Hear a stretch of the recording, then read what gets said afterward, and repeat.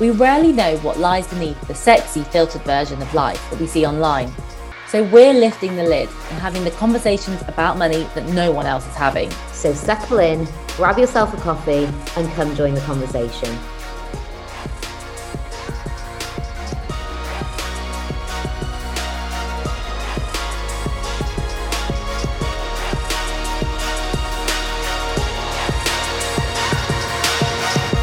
Thanks to the last 2 years of lockdowns, many hen and stag do's have been postponed, and the summer of 2022 is looking busier than ever. This means that people are using more of their precious annual leave and spending more money to celebrate happy couples. Did you know that the average cost of attending a stag or hen do in 2022 is now £242? I've been working with Hotels.com to find out more, and today we're chatting about all things hen and stag spending with one of our good friends, Lizzie. From the most popular destinations to how to save money without saying no, we've got you covered. A big thank you to Hotels.com for partnering with us on this episode. If you want to find out more information and save more money, then you can head to Hotels.com to start earning rewards now.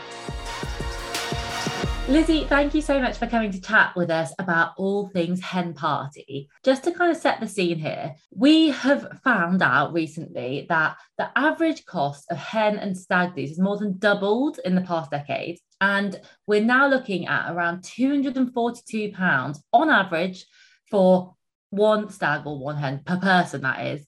So I'd love to hear a little bit about your experiences recently going on hens, and how have you found managing the budget? Yeah, so firstly, it's really great to be here. So just for context, I've just turned 30, so it's that kind of critical age where a lot of friends are starting to settle down, get married, so there's a lot of hen parties and weddings happening at the moment. And honestly, there's been such a range in terms of how people choose to celebrate their hen do's. So for me, I think the tricky thing is that they can either come in like, you know, they're all at once, or there's a few dotted throughout the year. So I do think it's quite hard to budget for them. I mean, often, you know, you will have sort of time in advance to plan, but sometimes there's not that, and they're less organized. So for me, I think it's a case of, like, I've been lucky, I haven't had loads, but some have been way more expensive than others. So sometimes, you know, you might have to prioritize certain hen do's over others, perhaps depending on the cost or how far away it is, or even how close you are to the bride. But for me, it's been anything from, you know, sort of a £60 spend for the whole day, which is great, or anything up to 500. So yeah, it's been a real range. Oh my gosh, £500 is a lot of money. And tell us a little bit more about what that involved. Where did you go? So actually, there was the initial, you know, like hen chat, WhatsApp chat, and that was the kind of number they were throwing around. And I just had to say no at that point, because it just seemed like so much money. Essentially, it was a 2-night stay somewhere in the UK, and then that would include food and drinks and things. But, you know, I don't think that took into account things like getting there. So, you know, I just think for a weekend trip that you don't really have any control over any of the activities is just far too much money, in my opinion, for me anyway. Yeah, totally. Me too. I just attended a hen that was for one of my best friends, and it cost £300, which for me, I thought was a lot of money. And I was sort of happy to do it on this occasion because she's one of my best friends, but I'm 28, so around that age as well, where everyone's getting engaged. And I thought there's just no way on earth, if I got invited on, you know, 5 hens, because this is the sort of age where you do get like a few every year. There's no way I can be spending £300 on each. I just think it's mad. But in addition to the money, one thing I also think is really interesting is actually the time you have to carve out, because a lot of these do seem to span a weekend, and some of us work weekends, or they might start on a Friday. And actually, one of the statistics was unbelievable, that a tenth of people will use up an entire working week of annual leave to attend a stag or a hen, which I just found mind-blowing. But I wonder also, how have you found that in your experience? Have you had to take any days off? And if so, like, do you feel resentful about it? Yeah, I mean, that's a great question. I think that is the reality for most people. I mean, I'm in the fortunate position where I'm self-employed. So for me, that hasn't really been as much of an issue for me, but I know for others it probably is, because there's always like a Friday or a Monday that you're potentially going to have to take off. And I think this is interesting as well if we branch into weddings as well. And post-COVID, a lot of weddings are now happening midweek, which I think is huge, especially as it's something that everyone's having to do because there aren't the venues anymore. So yeah, I don't know if you want to kind of dive into that side of things as well. Yeah, absolutely. Let's get into it, because I think it's such an interesting point you make there. I think before the pandemic, it was maybe less acceptable to have a midweek wedding, or it was less the done thing, I suppose. Acceptable maybe isn't the right word, but people really wanted those weekends. But when people have come to be reorganizing weddings, and I had to postpone once, but I know there are so many couples that had to do it so many times, you just don't care by the time you get to it, I think, for a lot of these couples. And so it's like, well, what date can I even have? And some of these venues have been booked up for 2022 from pre-pandemic. So couples are in this situation where they're like, we want to get married, we want this venue, you've got our deposit. And all of the friends and family have kind of got to flex with it, haven't they?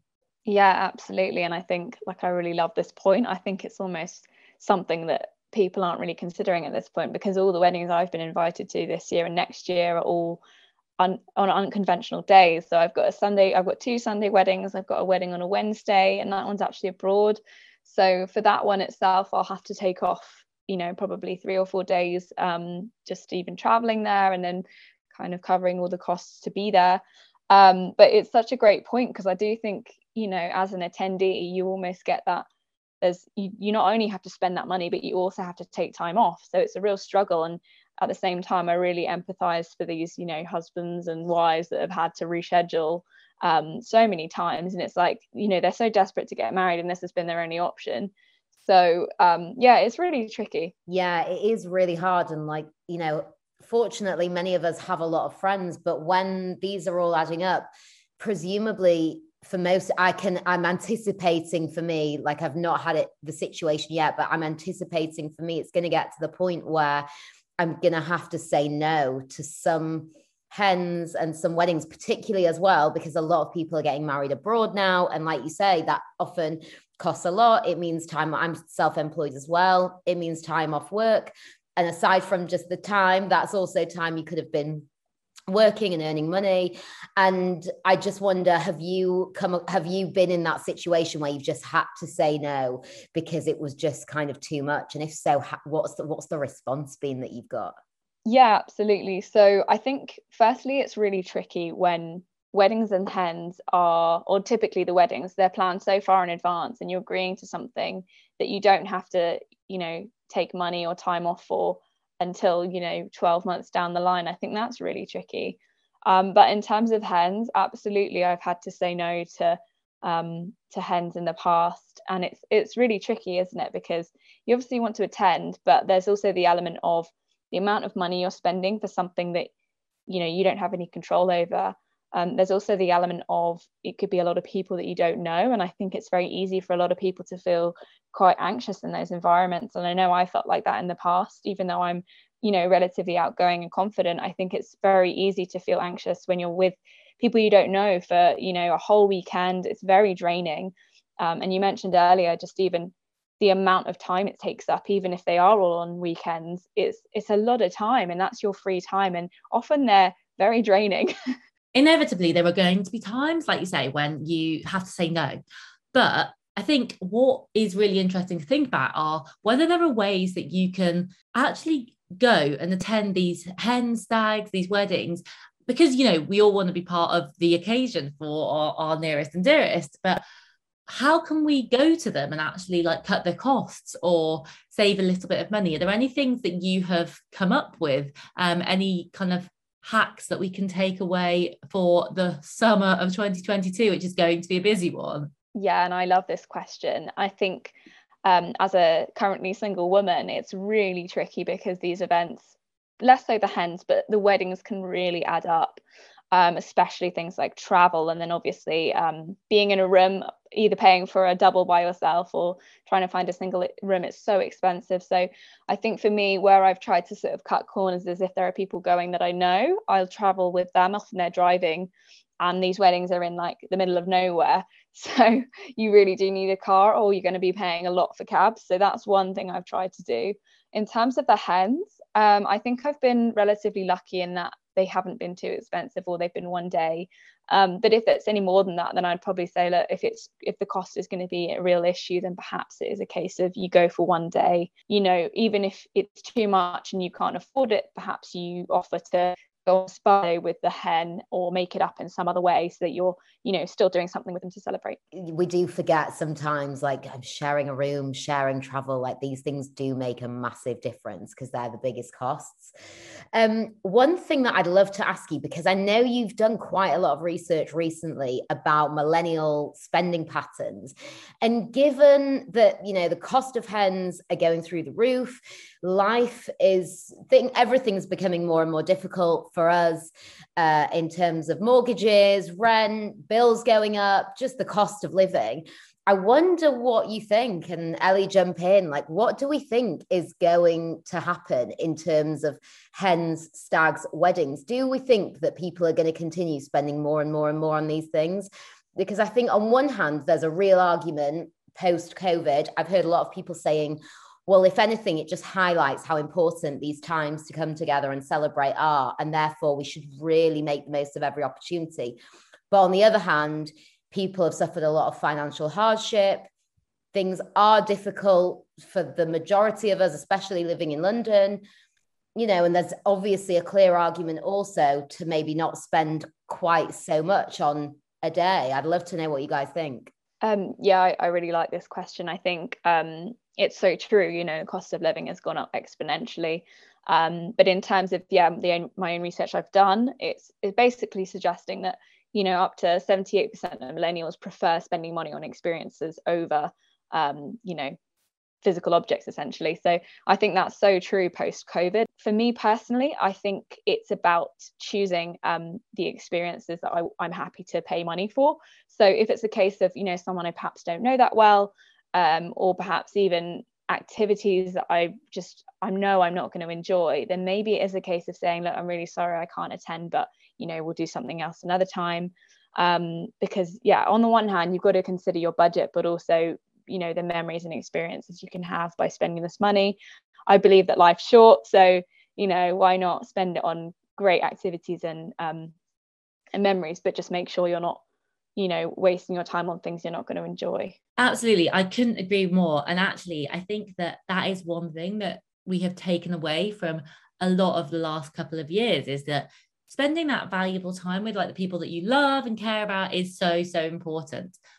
But I want to change direction a little bit here and talk about what we would do if money were no object. Because another thing that we looked at in this survey with Hotels.com is where the top destinations are when it comes to dream, money is no object, stags and hens. So before I tell you what the actual answers are, I want to know what you would do if you were planning the ultimate no holds barred stag hen do wherever in the world you could go. Wow, what a question. Honestly, it's so tricky, isn't it? There's like so many options you could go for. I'd probably go for something like a mini break or a long weekend to somewhere hot, potentially like Greece, or I don't know, maybe somewhere like Croatia, just somewhere where you can have like really nice food, really nice wine, see some beautiful sights, have a great time. It'd be quite chilled, but then obviously you're kind of limited with how many people you can invite. So I don't know, that's such a hard one to answer. I think the main thing is like good food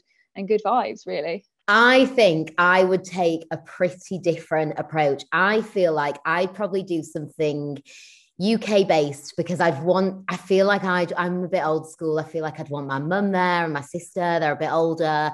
And I feel like if money was no object, I'd go to some absolutely fabulous like health spa for a weekend, and everyone just get completely pampered for 2 days straight, like beautiful hotel rooms, beautiful food, basically spending like more or less 48 hours in a dressing gown, preferably in the summer when the weather's nice. That would be my sort of vibe, I think. I mean, yeah, take me on both of those. Sign me up now. I mean, just to kind of fill you in, the number one top destination, money's no object, Las Vegas. Oh, I thought it might be. Yeah, I mean, Las Vegas always seems to come out pretty high up. But yeah, I mean, the range of places that people are going to is definitely expanding more and more rapidly as the costs go up, unsurprisingly.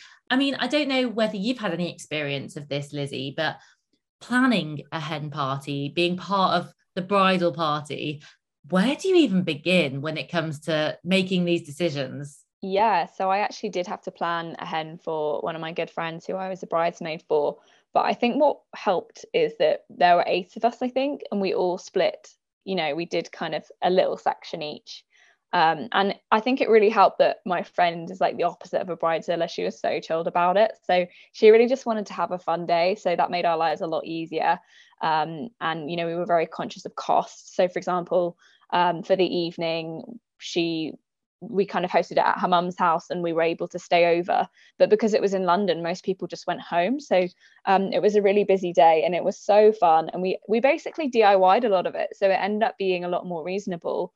And probably one of the more expensive things was that I sourced this huge double-decker party bus to drive us from kind of northwest London, where her mum is, all the way into Farringdon to Piano Works.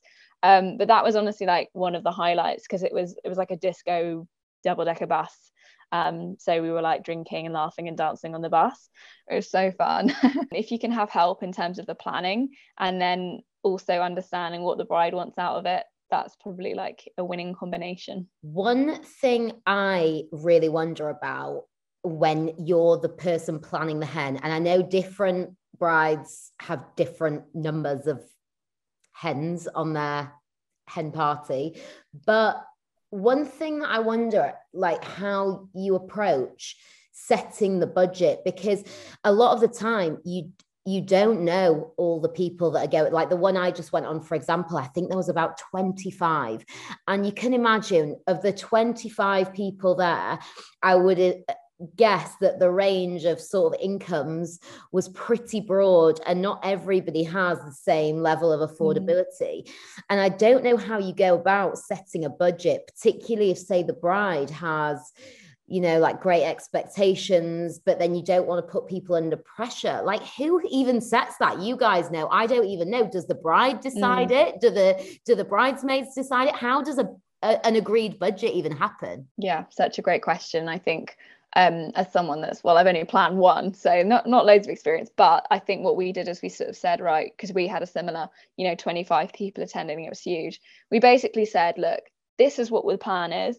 Come to whichever bit you want to, whichever bit you can afford. So we had people coming throughout the day at different points. So it was really budget friendly. Overall, it wasn't expensive, but it made sense and just made it really fun and for everyone because they knew, they were spending as much as they wanted to, really. I absolutely love that concept. I mean, I've never heard that before or come across that, but I think that's the most brilliant idea to kind of do it like that. I don't know if it maybe requires a little bit more thought in terms of logistics to kind of put together an agenda and kind of cost it up for everybody. But I just think that is so nice and inclusive and allows everyone to come without being under pressure and allows everyone to just attend kind of in a way that they feel comfortable and happy with. Yeah, exactly. And I think there are so many things that you can do like that, even if it is a trip that is to a different city, like you don't have to go, like you said earlier, for the whole length of time. You could go for one night rather than going for 3 nights.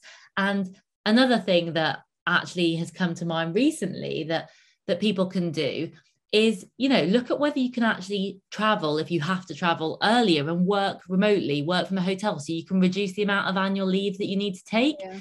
Because I think that that's another thing that maybe before the pandemic would have been not possible. But if you work where you can take your laptop with you, you might be able to get a cheaper flight by going earlier if you're going to Europe or somewhere, or get late train and the night before, get up, do some work, and then relax. So I think we've got a lot more options in terms of how we can be flexible. And ultimately, I think you've got to just hope that the bride or the groom is not going to be a bride or a groomzilla. For sure. And I mean, you're right. Like hopefully we don't want a bridezilla or a groomzilla on our hands, but you are right. There are loads of ways that we can save and approach this in a more kind of sensible and considered way. I mean, one of the key things we all know with any sort of travel or anything we're doing is just try and book early and in advance.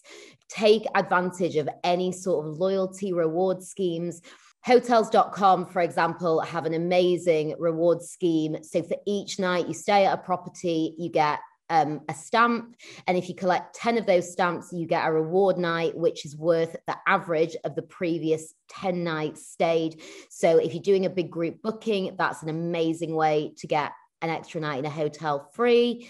Also, sharing things like, for example, if you are flying somewhere, not everybody will need a full-size suitcase. If there are friends of yours on there, share one piece of luggage and split the cost in half.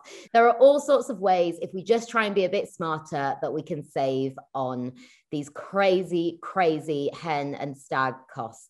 If you want to actually check out any more of these tips, then you can head over to my account on Instagram, This Girl Talks Money. But before we round off this chat, I want to hear what plans you guys have got when it comes to hen parties this summer. Are you heading anywhere? I have no more hens coming up this summer, but I do have 3 weddings, and I'm really hoping, fingers crossed, that sooner or later I will get invited on one of the boys' stags.